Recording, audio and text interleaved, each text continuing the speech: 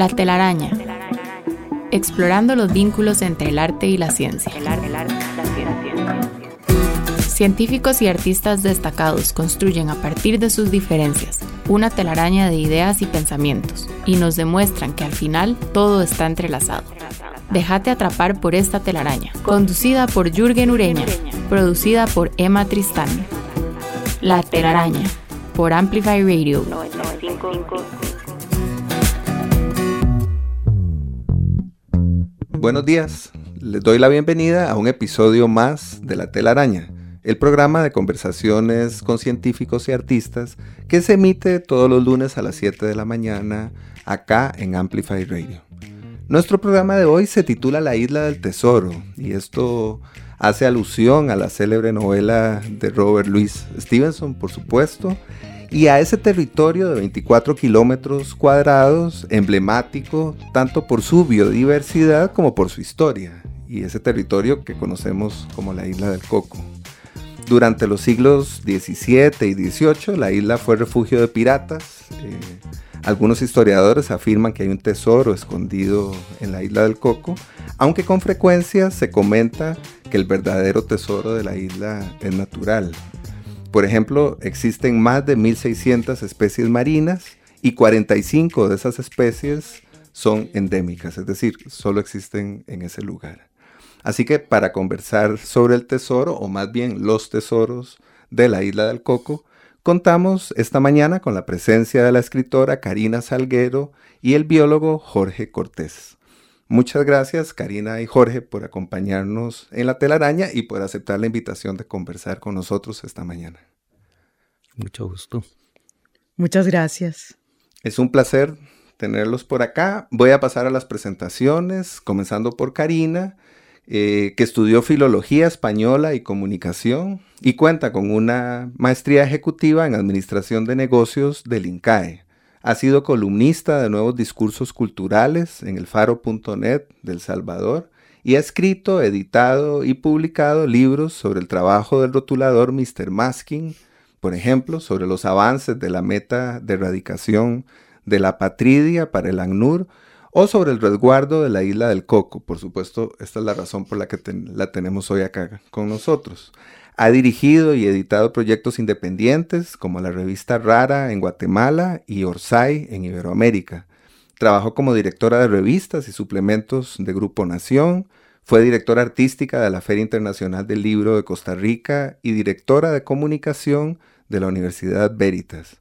Actualmente se desempeña como directora del Teatro Nacional de Costa Rica y desde 2019 conduce un programa en desayunos de Radio Universidad de Costa Rica sobre temas de arte y cultura.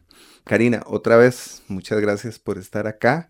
Sería muy interesante, creo que es la mejor puerta de entrada a la conversación, si nos contaras sobre tu participación en la escritura del libro sobre la isla del Coco que publicó Ojalá Ediciones. Contanos, por favor, cómo fue ese proceso de investigación.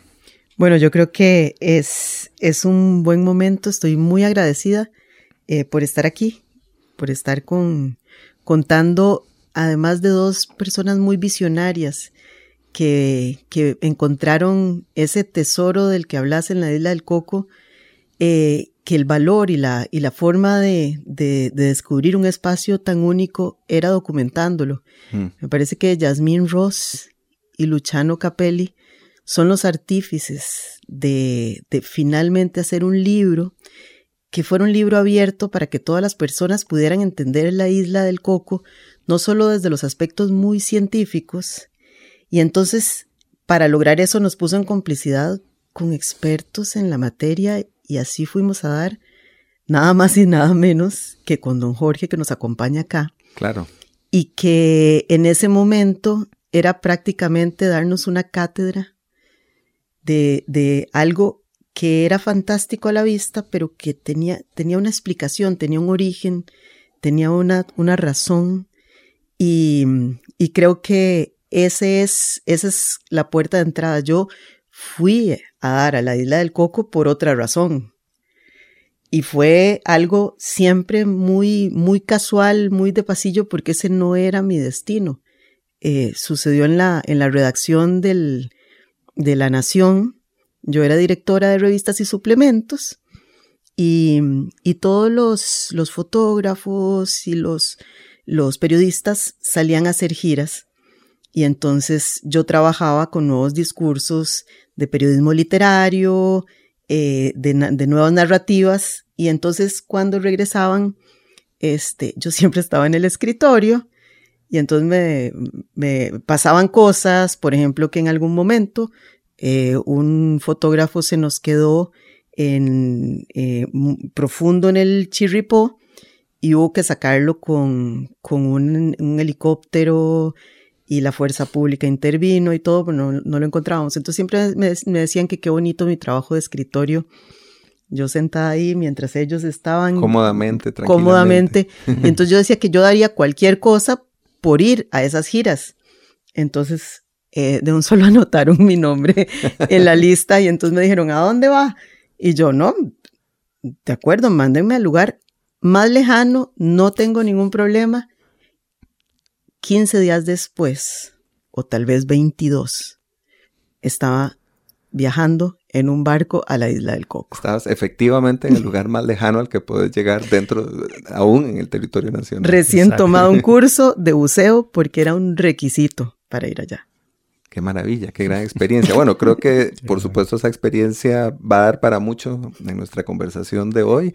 Voy a presentar a Jorge Cortés y ya abrimos la conversación.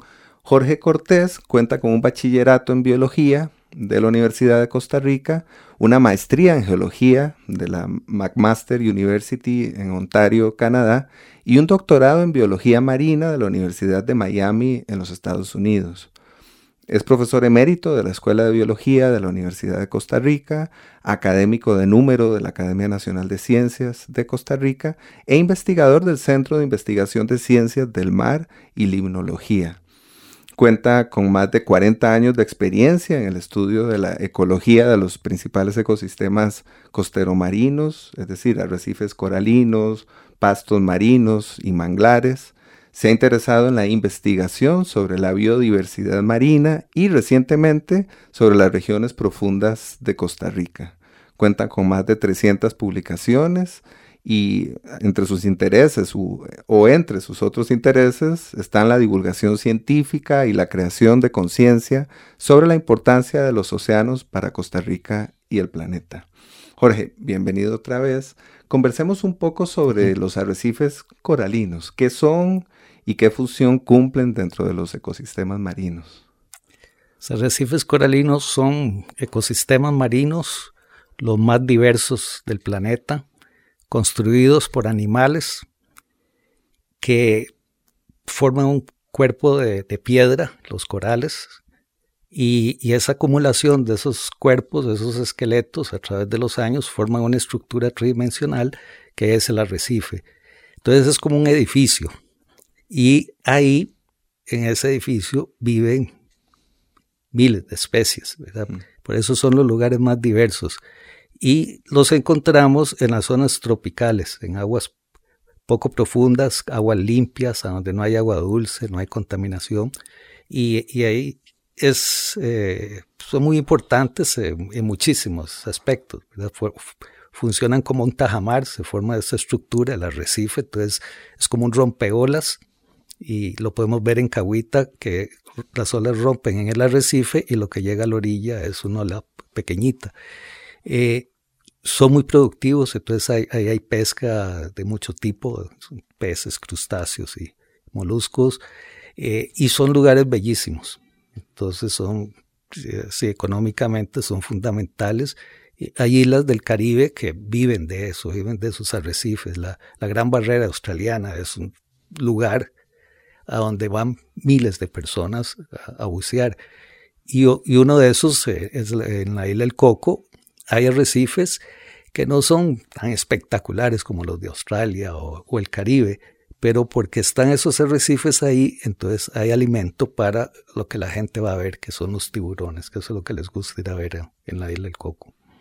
Bien, y ya que estamos en la isla del Coco y que ustedes han tenido el privilegio de estar allá, que creo que es así, creo que es un privilegio, sería muy interesante que nos contaran también para tratar de cerrar las ideas de este primer bloque. ¿cuál es el principal aprendizaje que ustedes han obtenido de sus viajes a la isla del Coco? Si pudiéramos sintetizar, y sé que no es fácil, pero si pudieran referirse a esta gran lección, a este gran aprendizaje, a esto que han recibido de sus viajes a la isla, ¿qué podrían contarnos? Bueno, parte es lo que se amplía la percepción de un país.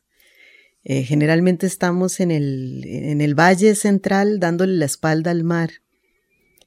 Y cuando llegamos a la isla del Coco, la expectativa o la proporción de lo grande que es este país, si se incluyen los mares, y de esa cordillera, de esas cordilleras, de esa construcción que no es imaginaria, que es física, de los espacios que habitamos, que no hay en realidad fronteras, porque estamos amarrados todos por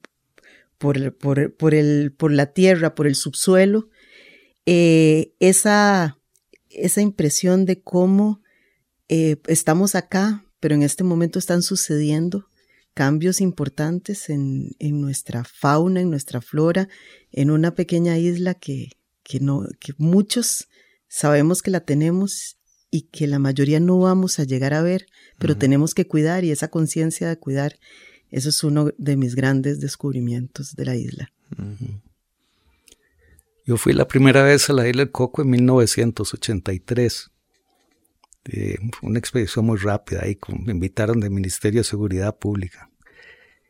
Pero fue hasta el año 2000 y en adelante que ya empezamos a hacer más investigación en la isla, y desde entonces he tenido varios proyectos y coordiné proyectos grandes con muchísimos investigadores, expediciones a la isla, y ahí la estudiamos y es realmente un sitio maravilloso.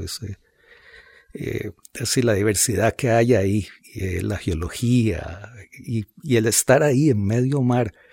Está a 500 kilómetros de la costa. Es un día y medio se dura para poder llegar a la isla, y como bien dijo Karina, son pocos los que van a poder llegar, y además es caro. Entonces siempre me interesó el tema de traer la isla acá, pero de eso hablamos más adelante. Muy bien. Bueno, pues con esa idea y con esa invitación a lo que hablaremos más adelante, o esa sugerencia, nos quedamos de momento. Vamos a hacer aquí una pausa y ya volvemos. La telaraña en Amplify Radio 95.5. Vínculo y tejido, arte, ciencia, trampa. Los hilos que conectan la vida de nuestros invitados construyen la telaraña en Amplify Radio 95.5. Hola, estamos en una telaraña que hemos dedicado a conversar sobre la isla del Coco con la escritora Karina Salguero y el biólogo Jorge Cortés. Le solicitamos a Karina una canción, como hacemos habitualmente, y nos propuso escuchar Zona de Promesas, en las voces de Gustavo Cerati y Mercedes Sosa. Vamos a escucharla y al regreso la comentamos.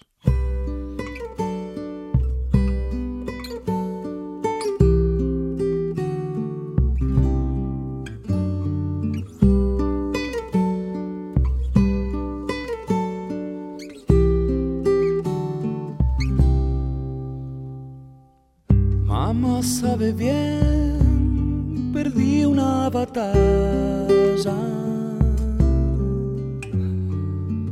Quiero regresar solo a besarla.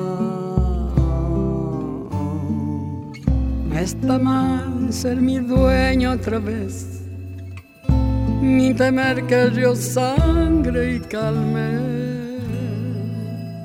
al contarle mis plegarias.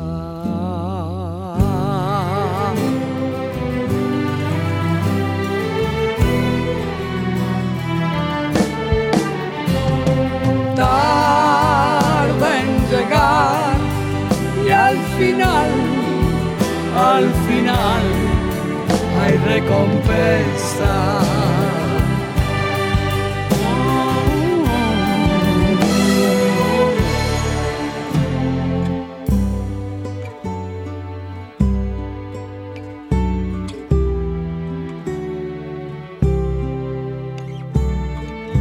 Mamá sabe bien, pequeña princesa. Cuando regresé, todo quemaba. No está mal sumergirme otra vez, ni temer que el río sangre y calme. Sé bucear en silencio.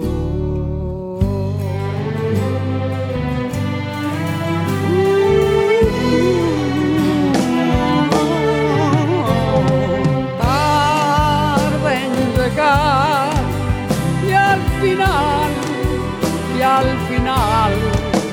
hay recompensa.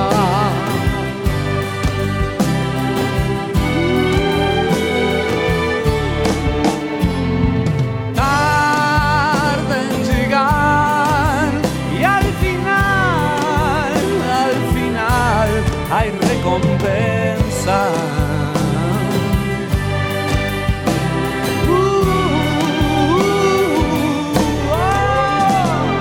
Tarda en llegar y al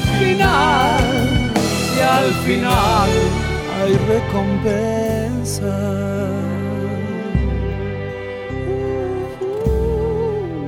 En la zona de promesa.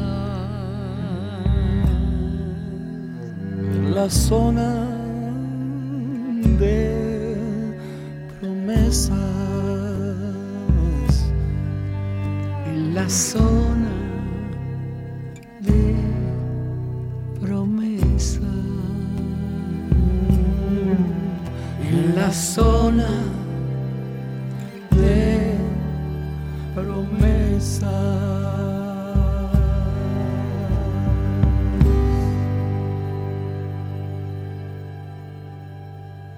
Esto fue Zona de Promesas, cantada por Gustavo Cerati y Mercedes Sosa. Contanos, por favor, Karina, ¿por qué quisiste que escucháramos esta canción? Yo creo que hay canciones que marcan momentos y esta no solo lo marca, sino que describe muy bien lo que significaba para mí, sin entrar en una literalidad de ese momento. En la letra en que hablan de saber bucear en silencio, es un poco la sensación de descubrir un espacio en el que uno quisiera dialogar, uno quisiera decir muchas cosas, pero lo que corresponde es pensar, es reflexionar, y es el silencio y lo potente, lo poderoso del silencio en la profundidad del mar y el respeto reverencial que uno siente cuando está por ahí.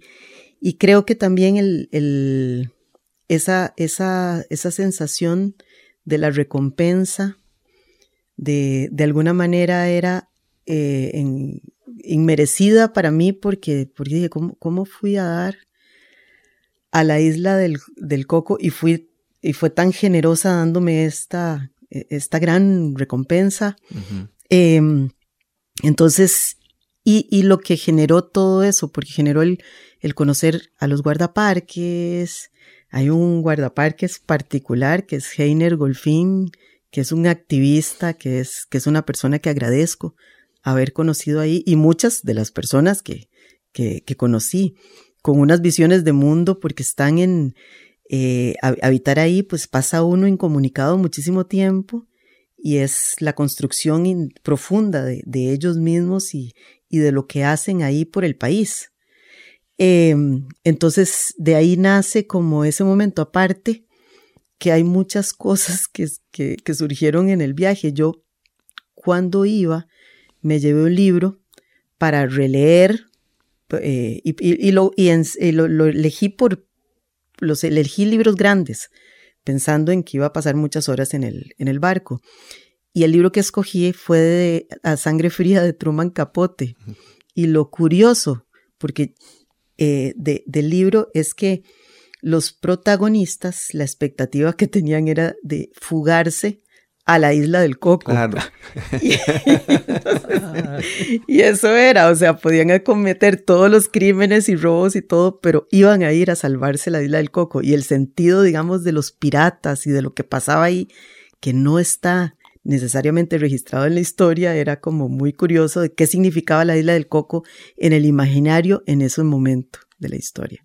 En el imaginario de esos personajes y en el imaginario costarricense también, es interesante, ¿no? Claro, incluso en la visión de Estados Unidos sobre la isla, ¿verdad? Claro, de Sí. esos personajes estadounidenses. Ajá. Creo que es interesante volver sobre la letra de la canción, sobre esta línea que dice tarda en llegar y al final hay recompensa.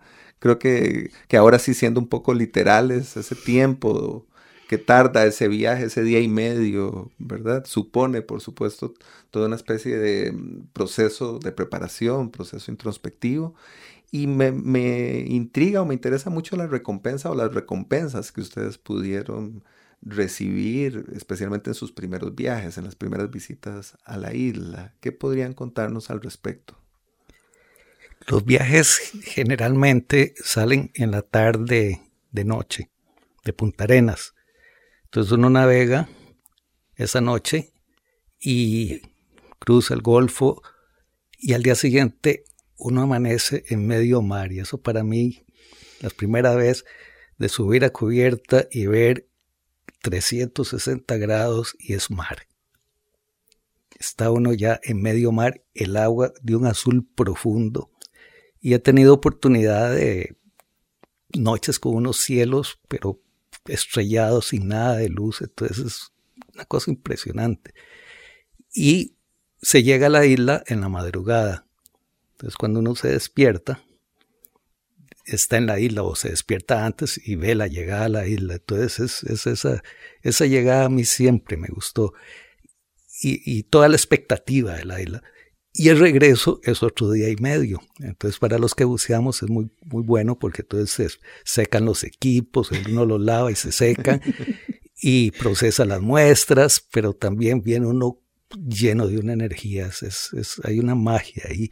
Viene uno con una energía y unas ganas de trabajar y seguir investigando sobre la isla. Bueno, yo creo que uno regresa también responsabilizado de a su manera narrar esa historia o transmitir o de alguna manera construir o contribuir con el legado de la amplitud de los mares. Yo quedé muy impactada y lo repito porque nos amplía totalmente la visión de las fronteras, porque entonces tenemos una frontera con Ecuador y una frontera con Colombia, porque son marítimas, o sea, porque el mar alcanza más que no solo nuestro istmo, que es maravilloso, que es montañoso y todo, sino todo lo que hay en la profundidad y las relaciones con los otros países y la similitud entre las islas, porque entonces hay cosas que son que expanden la expectativa y uno tiene que contarlas. Por ejemplo, Galápagos, que es una gran meca de la conservación y de la fauna que hay ahí, pero que es totalmente diferente a la isla del Coco, que destila agua por todas partes, y entonces uno dice, ¿cómo puede ser, verdad, tan árida en su geografía Galápagos, y cómo puede ser tan prolija de flora el Coco, si están además tan cerca? O sea, ocurren cosas muy, muy similares, pero es también entender que eso no es, que lo que estamos viendo es nada más eso que emerge del mar. Hacia abajo hay una gran explicación muy profunda. Y entonces, ¿cómo explicar eso y cómo eso debería ser importante? Es importante porque somos un país muy grande por el mar. Y la isla del Coco lo hizo todavía más grande, ¿no? Realmente Así es. amplió nuestras dimensiones, nuestras fronteras, como dice Karina. Por eso en el libro que se llama Isla del Coco, la frase que le puso Luciano Capelli, que fue genial, Es la isla que hizo grande a Costa Rica. Claro, ahí está. Sí, siguiendo con el tema del mar, este país es 92% mar. O sea, es muchísimo más mar que tierra. Y tenemos fronteras efectivamente, no solo con Nicaragua y Panamá, sino con Colombia y Ecuador. Y además de estudios que hemos hecho, el 63% de Costa Rica está por debajo de los 2.000 metros, volviendo a ese tema que usted tocó de las profundidades. Esto es un mar profundo. Y unas conferencias que doy, una es Costa Rica, un país marino, y la gente se sorprende cuando le... Y el otro es Costa Rica, un país desconocido, y hablo de esas regiones profundas. Y tenemos una riqueza que apenas estamos empezando a conocer. Y volviendo a ¿qué traemos de la isla? Como mencioné antes, yo tengo ya muchos años de estar estudiando la isla y siempre estuve con esa inquietud de que muy poca gente va a llegar allá. ¿Y cómo hacer entonces para traer la isla? Y entonces ahí empecé a hablar con un grupo de la Universidad de Costa Rica, Museo UCR, para montar una exposición. Por ese tiempo había conocido a Luciano Capelli y entonces me reuní con él para tomar un café y le propuse lo de hacer este libro, ¿verdad? Con la idea esa de la exposición y un libro. Y bueno, no había ni terminado de proponerle la idea cuando me dice, listo, lo hacemos. Y yo siempre tengo un cuaderno donde apunto todo. Y me dice, dame el cuaderno. Y dice, y hace todos los números, cuánto nos va a costar el proyecto.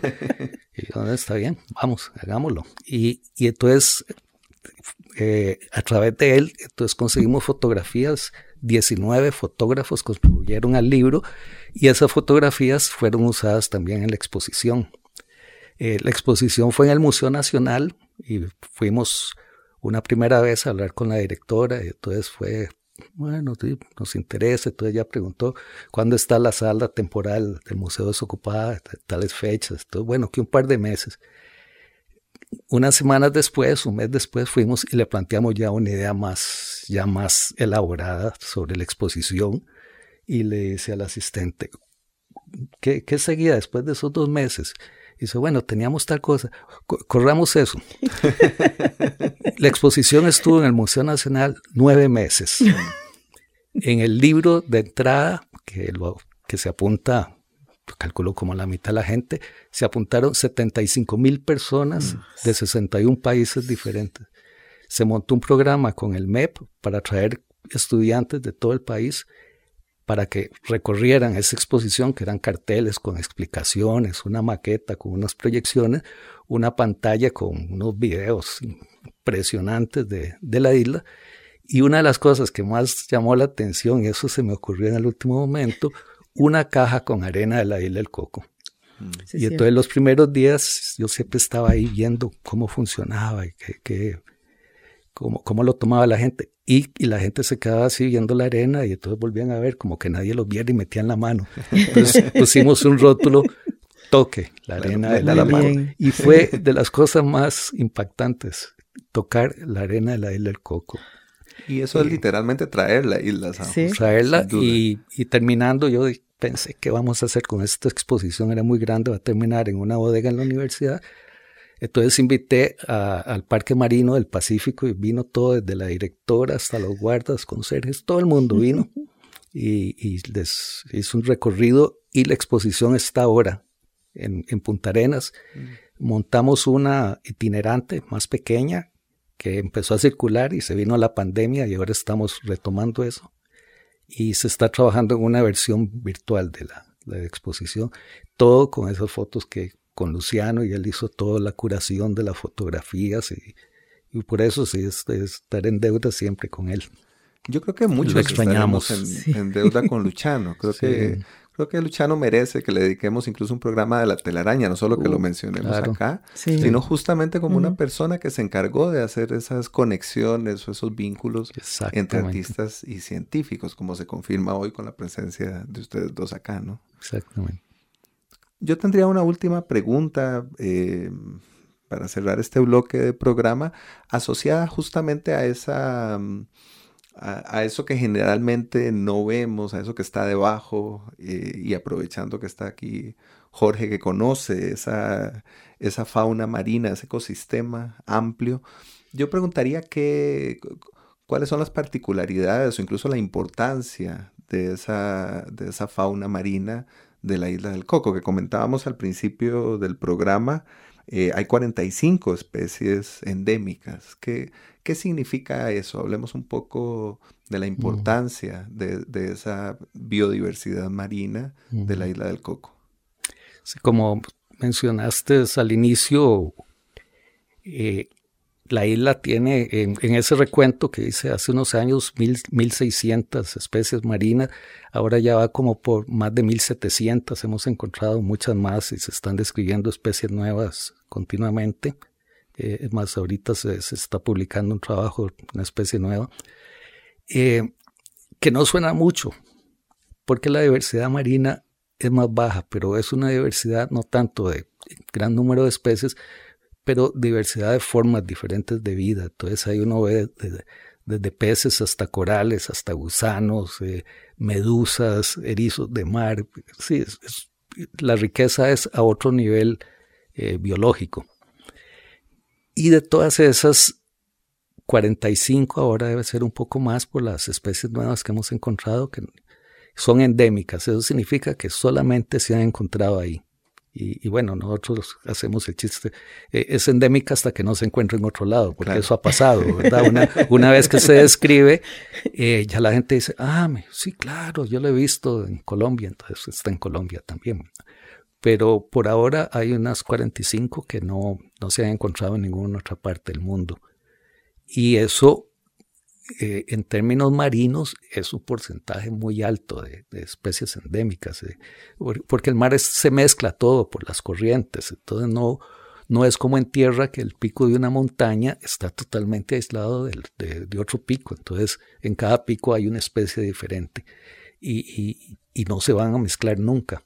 El mar, por las corrientes, todo se mezcla, entonces el endemismo siempre es bajo, pero aún así el de la isla es muy alto, y para el pequeño tamaño que tienen en tierra, en el mar es gigantesca, es una diversidad marina muy, muy alta. Muy bien. Bueno, pues nos falta mucho por conocer sobre la isla. Creo que esa es justamente la idea que nos permite cerrar este bloque. Hay mucho de especial, mucho de específico, podemos decir, y mucho por conocer todavía. Vamos a hacer aquí una pausa y ya volvemos. La telaraña en Amplify Radio. La telaraña. Científicos, artistas, humanos, descubriendo lo que nos separa, lo que nos une. La telaraña en Amplify Radio 95.5. Hola otra vez, seguimos enredados, felizmente enredados, en una telaraña que hemos dedicado a conversar sobre la isla del Coco con la escritora Karina Salguero y el biólogo Jorge Cortés. Hace unos minutos escuchamos a Gustavo Cerati y a Mercedes Sosa por sugerencia de Karina, y ahora Jorge nos propone escuchar The Poet Acts, los actos del poeta, del compositor estadounidense Philip Glass. Escuchémosla en la interpretación del pianista holandés Jeroen van Veen y al regreso la comentamos.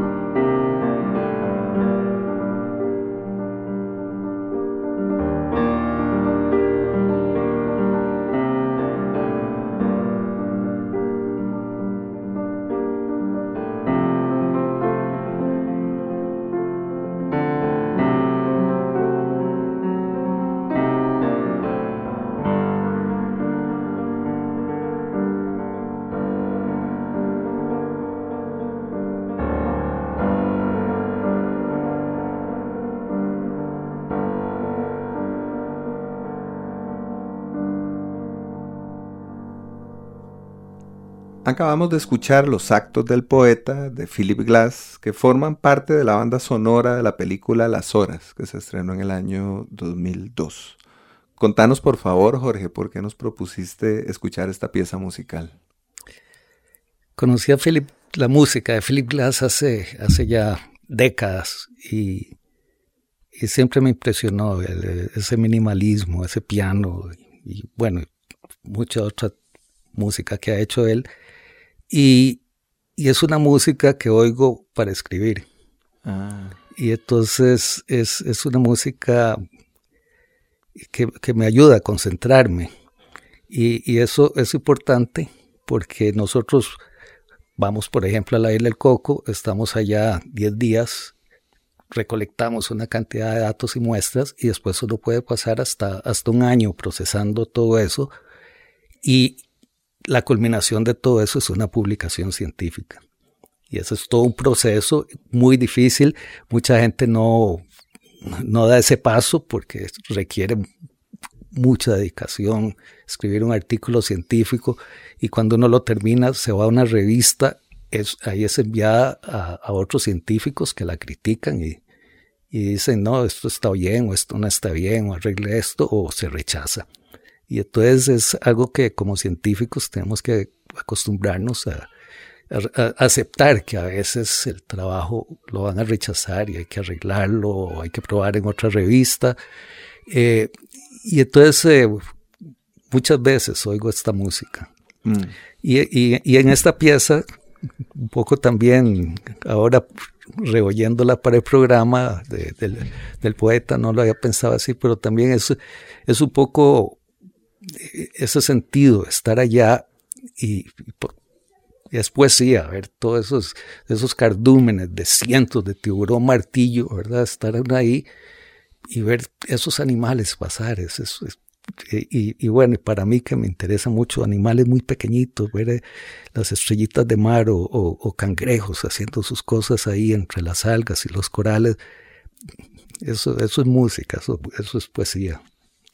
Y a propósito de escritura, de procesos de escritura, hay algo que me llamó la atención en el texto que coescribe Karina, en el texto sobre la isla del Coco, que dice que muchas de las descripciones que existen de la isla del Coco desde el siglo XVI parecen obra de la literatura fantástica, ¿no? Y curiosamente creo que es un lugar que ha dado lugar que ha generado textos, ha generado crónicas, textos históricos, pero no así literatura fantástica. También es interesante, si dejamos de lado la novela de Jurassic Park de Michael Crichton, ¿no? Que hace una referencia ambigua a la isla, que pertenece en el mundo de la ficción a Costa Rica, parece que no ha generado la literatura fantástica que la presencia en la isla sugiere.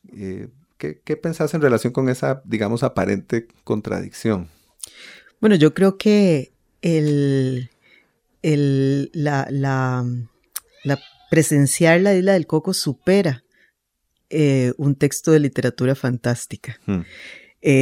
Porque hay cosas que no se ven y que describía ahora don Jorge, que son esos organismos que no vemos, pero que están fotografiados, que son microorganismos de colores que tienen una razón, un propósito para estar ahí y que forman parte de toda esa puesta en escena, ¿verdad? Que es toda la isla.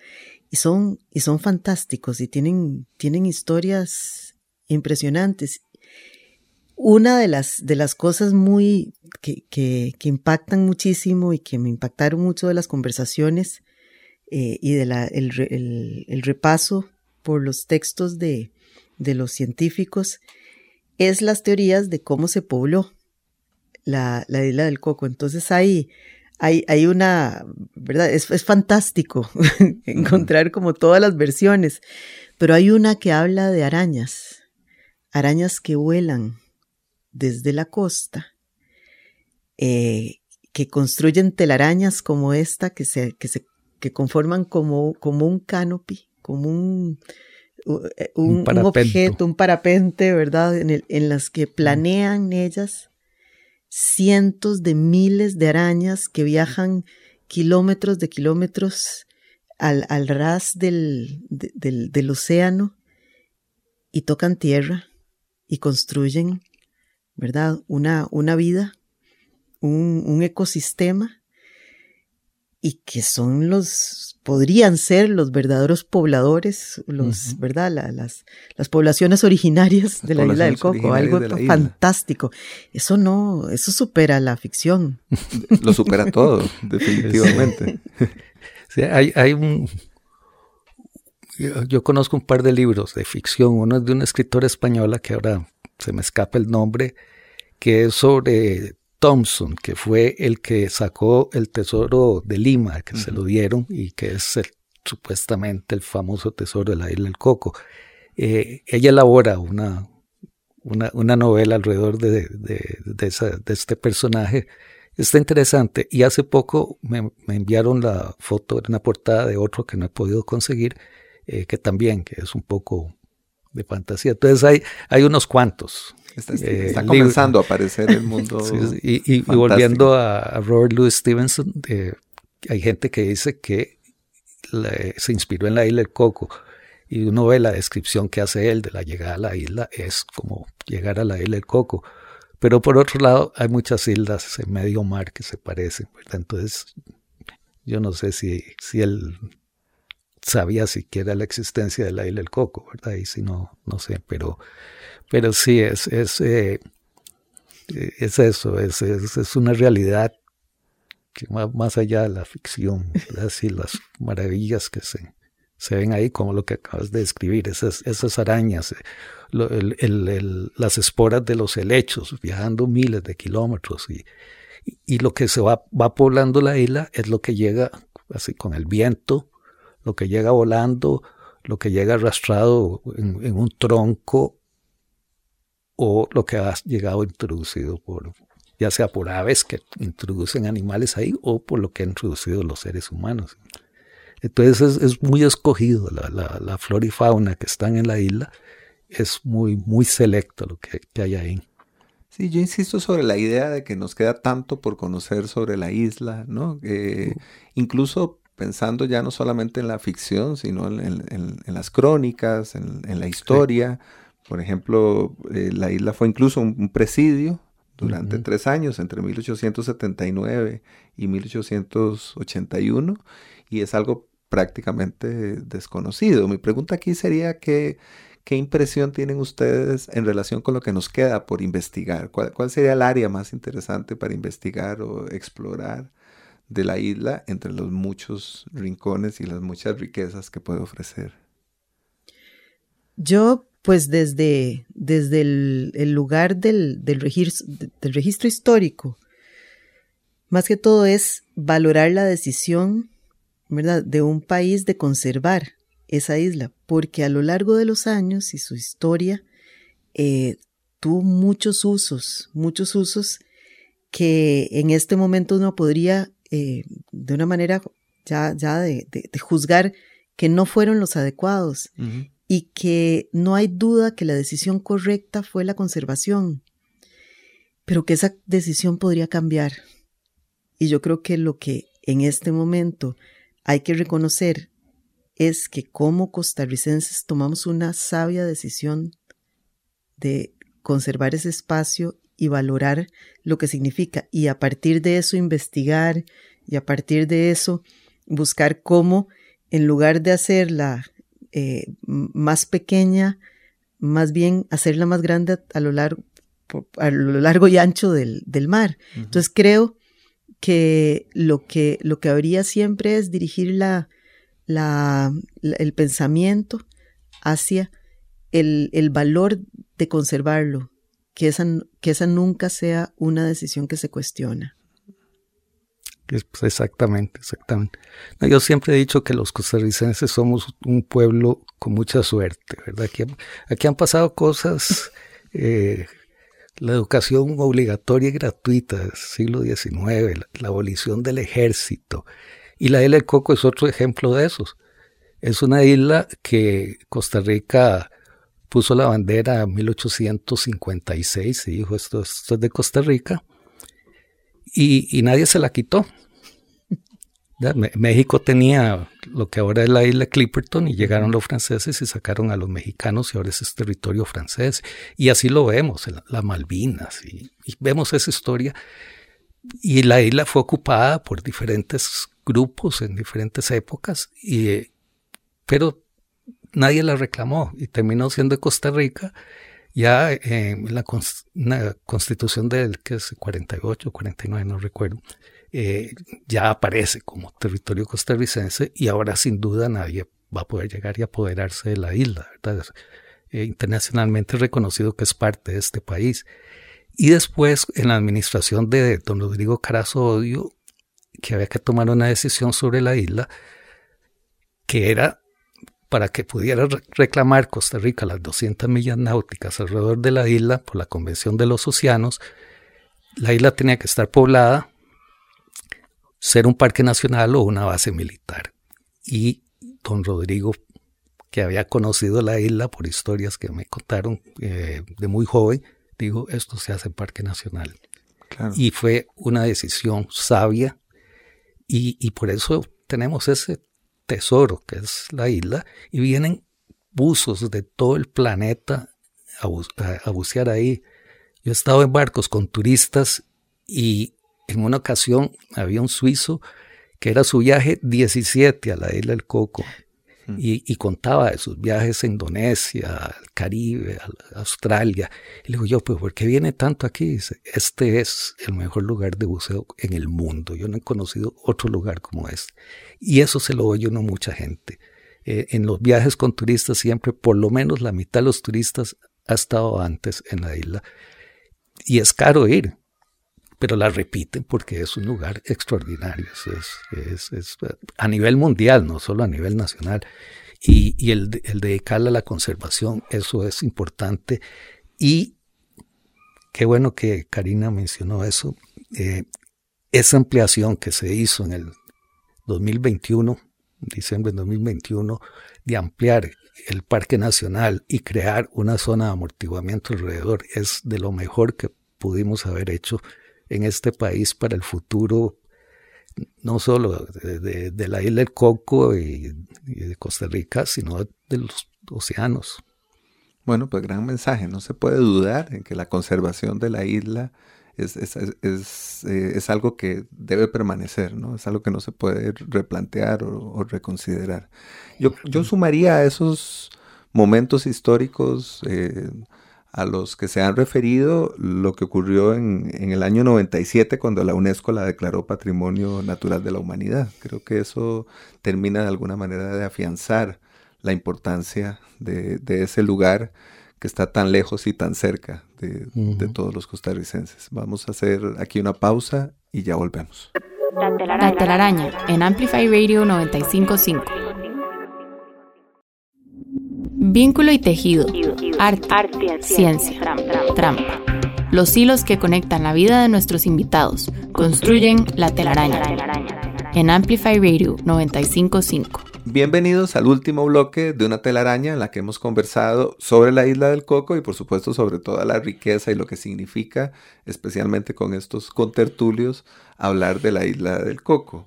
Nuestro invitado ausente de hoy, que es esta figura que tenemos usualmente en el programa, es el escritor escocés Robert Louis Stevenson, precisamente a quien ya comentamos por razones evidentes, incluso desde la propia designación del título del programa.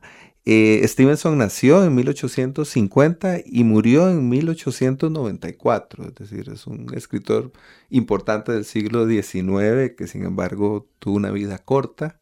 Es reconocido como el autor de algunas de las historias fantásticas y de aventuras más importantes de ese siglo XIX, como El extraño caso del Dr. Jekyll y Mr. Hyde, o La isla del tesoro, por supuesto, que ha sido fuente de inspiración para el cine, la televisión, la literatura o incluso otras obras literarias, los cómics, los videojuegos. Así que estamos hablando de una figura que se relaciona muy bien con nuestro programa de hoy. Stevenson publicó La isla del tesoro primero por entregas y luego en forma de libro en 1883. Y a pesar de que no se inspiró en la isla del Coco, no está muy clara, digamos, esa inspiración, pues nuestro más extenso parque nacional, como ya hemos dicho, goza de una sólida reputación en la historia universal de la piratería. Es un lugar importantísimo que se cita constantemente cuando se habla de los piratas del Caribe que ahora están de moda por una serie de películas, ¿no? Se calcula que en el último siglo se organizaron al menos 300 expediciones a la isla para buscar el oro que habían enterrado precisamente esos piratas. Y aquí la pregunta sería, ¿qué podrían contarnos o decirnos ustedes que han estado en la isla en relación con estas expediciones o sobre la afirmación que dice que el oro o la riqueza de la isla es otra? Bueno, yo creo que las rocas en las playas en la isla del Coco son los testigos de muchas expediciones, de muchos, ¿verdad? Muchos, tal vez, soñadores que querían ir a encontrar esos tesoros que además pertenecen a un imaginario que sí está muy claro en el libro La Isla del Tesoro, porque además estamos hablando de un siglo XIX en el que todavía había un resabio de la conquista, de apropiarse de los espacios, pero ya los espacios estaban repartidos, había que construirlos, y son justo muchos de los liberales, por ejemplo, en este país, que construyen las obras más grandes porque ya no había conquistas, había que construir. Y creo que en la isla pasaron muchos queriendo dejar la huella de ese espacio conquistado, de ese gran tesoro, y hubo probablemente una fiebre del oro, del tesoro, a partir de mitos, a partir de rumores que iban de los barcos que pasaban por ahí, decían, no, yo estoy seguro, yo lo vi, ¿verdad? Y esa construcción de ese imaginario está presente en las rocas, porque era muy importante que los que pasaban por ahí dejaran registro que habían estado. ¿Qué pasaba después? ¿Qué transaban con los tesoros no encontrados? No sabemos. Pero sí ahí le toca, ¿verdad?, a la literatura imaginarlo. Cuando hablas de las rocas, hablas de los petroglifos, ¿no? De estas sí, rocas correcto. intervenidas con todas estas señales, precisamente de yo estuve aquí en tal momento, ¿verdad? Es eso. Sí, eso es porque son de diferentes años, ya no se puede hacer eso, pero sí registran era, ¿verdad?, una locura por pasar por ahí y ser el que realmente encontró el tesoro. Una de las historias interesantes, volviendo a un tema anterior sobre la isla, es August Gisler, que fue un alemán que fue gobernador de la isla y se fue, vivió como unos 20 años, final del siglo XIX, principio del XX, para hacer una colonia agrícola que era, se hizo mucho eso en todos nuestros países, ¿verdad? En América, de traer gentes de Alemania o Suiza, otros países de Europa, para montar colonias. Y entonces él propone una colonia agrícola y se vienen con una cantidad de familias, pero él lo que estaba era buscando el tesoro. Y entonces hay unas cavernas profundas en las montañas a donde él se imaginaba que podía estar el tesoro y calculaba que se había venido un derrumbe desde que lo habían enterrado. Entonces hay túneles en varias montañas. Muy impresionante ver eso. Ese es un personaje interesante. Y en un libro hay una reseña ya del final de su vida en Nueva York y hay algunas notas sobre su vida en la isla. Y de eso hay poco escrito, que sería interesante. Lo más importante, desde mi punto de vista, para la conservación de la isla fue la declaratoria de la isla como Patrimonio de la Humanidad de la UNESCO. y eso se logró en 1997. Ese fue el segundo intento que hicimos un intento años antes y no pasó, y nos reunimos con gente de la UICN y de UNESCO, y lo que nos dijeron es que no tenía mucho componente marino la propuesta, y que en ese momento conocíamos muy poco. Entonces eso también, la importancia de la investigación. Y en la propuesta que se acepta en el 97 ya tiene un componente marino, y por qué era importante y por qué nos diferenciábamos de Galápagos, que usted mencionaba hace un rato. Y eso hizo que se parara toda búsqueda de tesoro. Y eso fue una de las condiciones que pusimos ahí para tener respaldo UNESCO. No se vuelve a buscar tesoro, porque habían cosas impactantes, propuestas, y venían de diputados y de vicepresidentes y del mismo ministro y todo, apoyando búsquedas de tesoro, y varias veces me llamaban para que ayudara ahí a asesorar al director del Servicio de Parques Nacionales en ese momento, o el director del parque posteriormente, para ver cómo se paraba eso, porque venía desde muy arriba. Y en una de las propuestas viene una frase que van a usar unos detectores magnéticos con aviones ultralivianos que van a volar, pero para eso había que quitar la vegetación, y entonces vamos a usar agente naranja, que fue usado exitosamente en Vietnam. Claro. Y claro, agarramos esa frase y ahí paró otro, pero hubo otros que sí, fueron meses de reuniones para tratar de detener aquello, y cuando salió esa declaratoria, yo escribí una cartita en La Nación sobre el tema, y una de las frases que puse es que ya no tendremos esas presiones de políticos y ministros corruptibles que vayan a proponer buscar el tesoro.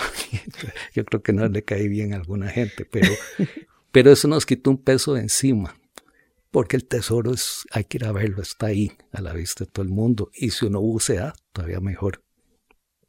Sí, sin duda. Se ve todavía más. Muy bien. Bueno, pues a propósito de Stevenson, de los piratas, de las expediciones en busca del tesoro, de los marineros, les propongo que escuchemos como tercer tema musical de nuestro programa de hoy, La Milonga del Marinero y el Capitán, de los Rodríguez. Escuchémosla y ya volvemos.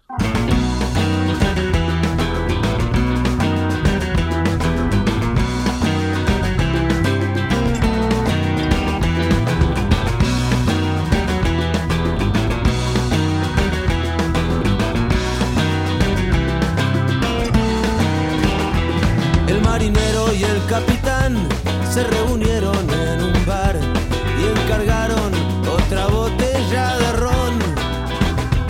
Ese sería el puerto final, y lo fue tanto de verdad que bajo el mar ahora descansan juntos los dos.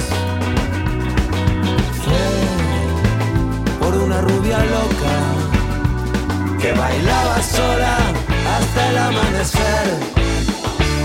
Y se movía, pero también que fue mirarla y fue a perder. Todo por ese cuerpo y esa promesa. ¡Ay, qué pena!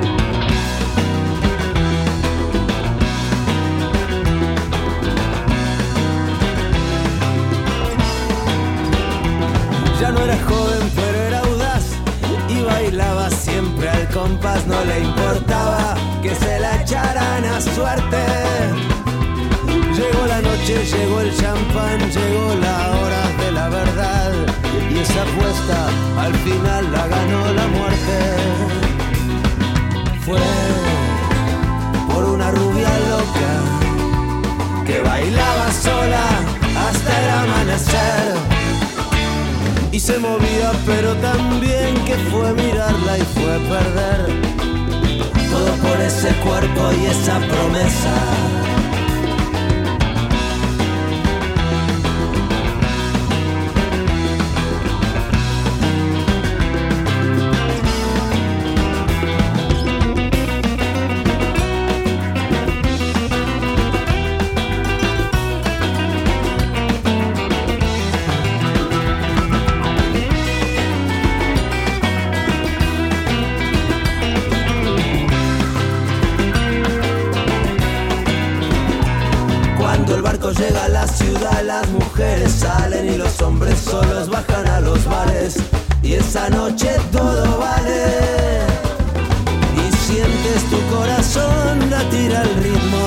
milonga que es la milonga del marinero y el capitán. Fue por una rubia loca que bailaba sola hasta el amanecer y se movía, pero también que fue mirarla y fue perder todo por ese cuerpo y esa promesa.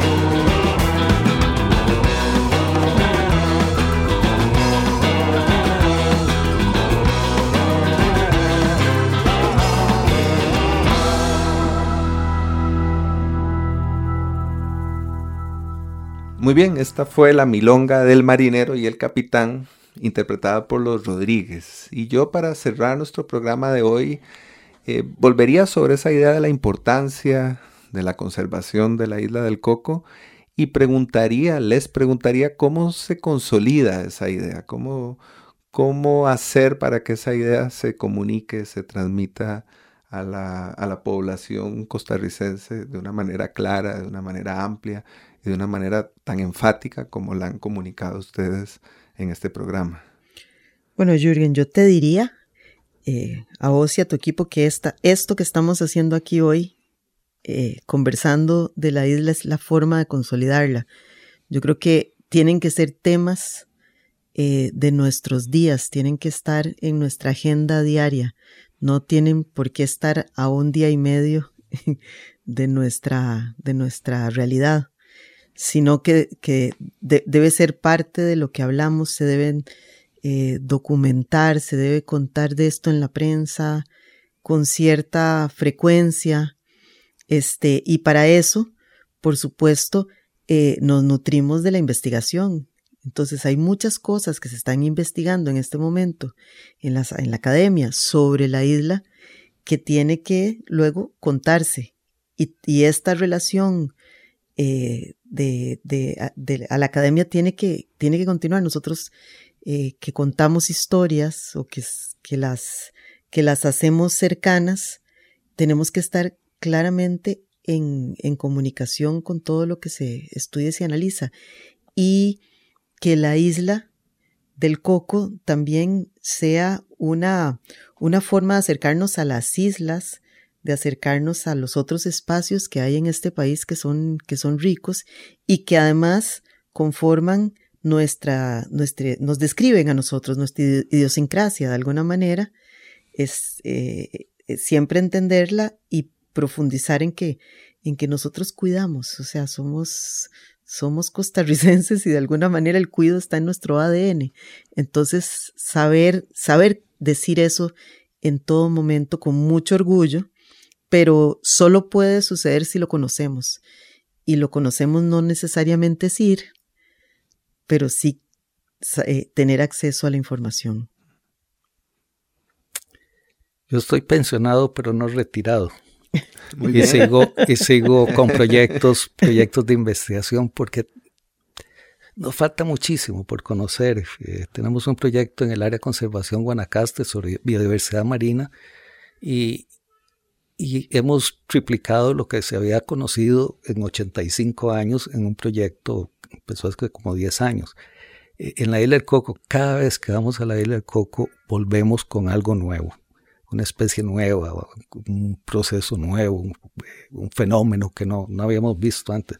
Entonces hay muchísimo que investigar, mucho que divulgar, y como bien decía Karina, divulgarlo en otros medios, ¿no?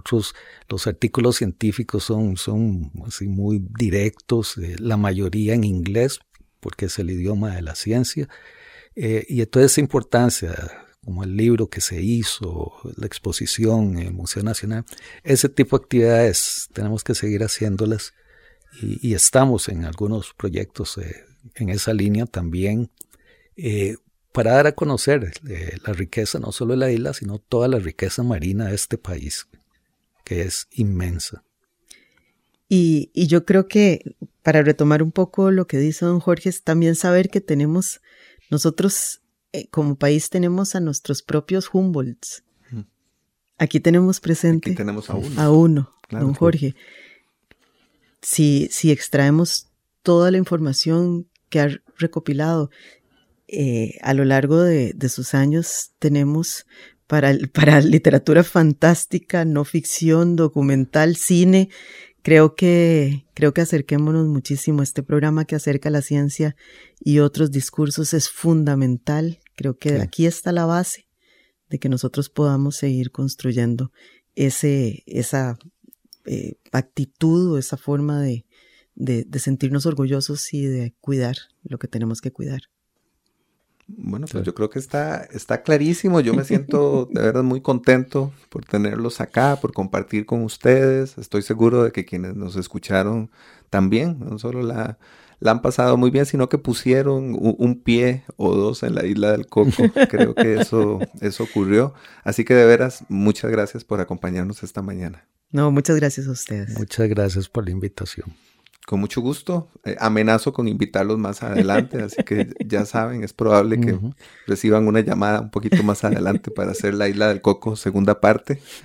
Gracias también a Daniel Ortuño, que nos acompañó desde la cabina de grabación, a Emma Tristán, la productora de La Telaraña, a las personas que nos escuchan todos los lunes a las 7 de la mañana en el 95.5 FM de Amplify Radio, o que nos escuchan en las plataformas de Spotify o de la radio en las que quedan los programas que se han emitido previamente. Mi nombre es Jorge Ureña y los invito a que nos acompañen con otra telaraña la próxima semana. Muchas gracias, buen día, hasta pronto.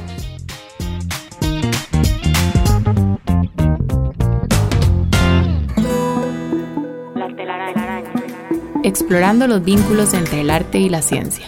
Conducida por Jorge Ureña. Déjate atrapar el próximo lunes a las 7 de la mañana por La Telaraña.